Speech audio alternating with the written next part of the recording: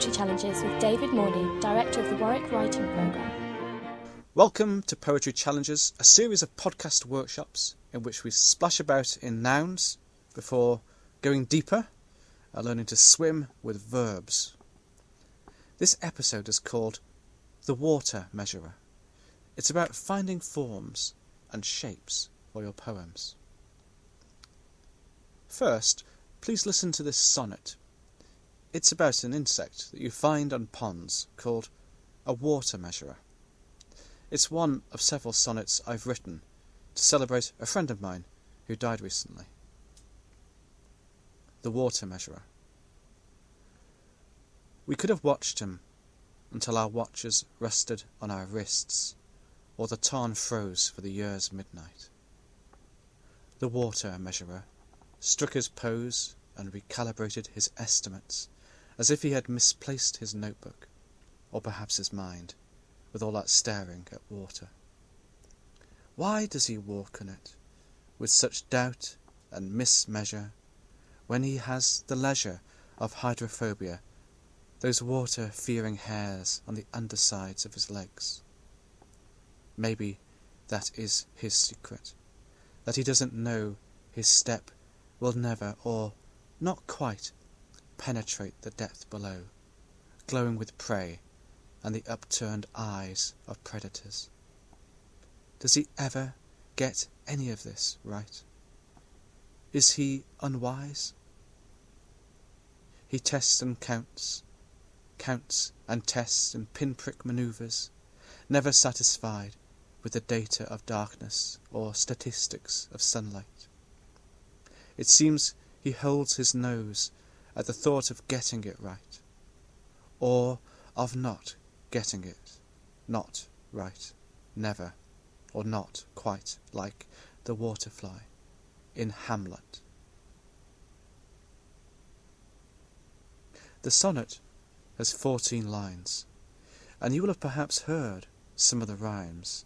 Some of them were more obvious, like wise and eyes, measurer and water and sunlight and Hamlet.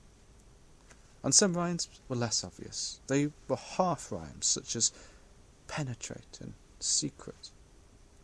The rhymes and form came into place at the same time as the subject of the poem. I didn't plan the poem out. It came into being, but there was still an element of artistic choice with the form. As with the forms of fiction, the choice we take with the form and structure of poems will inevitably begin to shape what we can do with them, and it will shape the expectation of your reader even before they begin reading.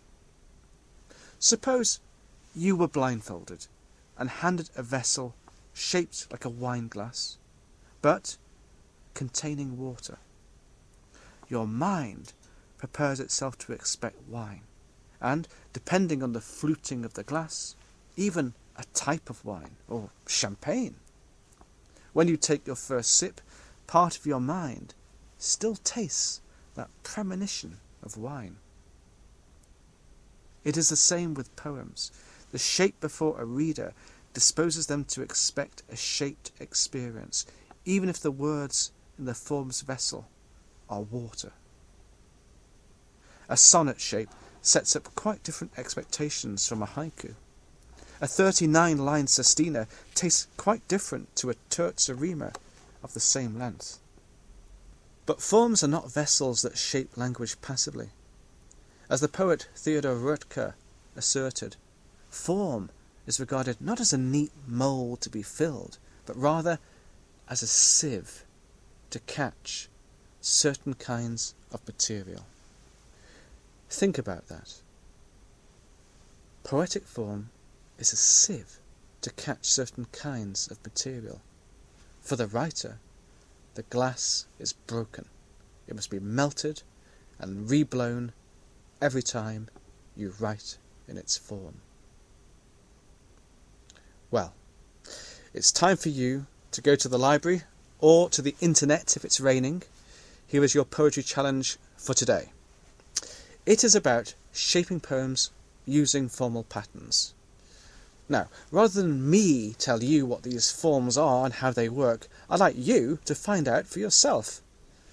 Please find out how the following forms work: the sonnet, the villanelle, and the pantoum.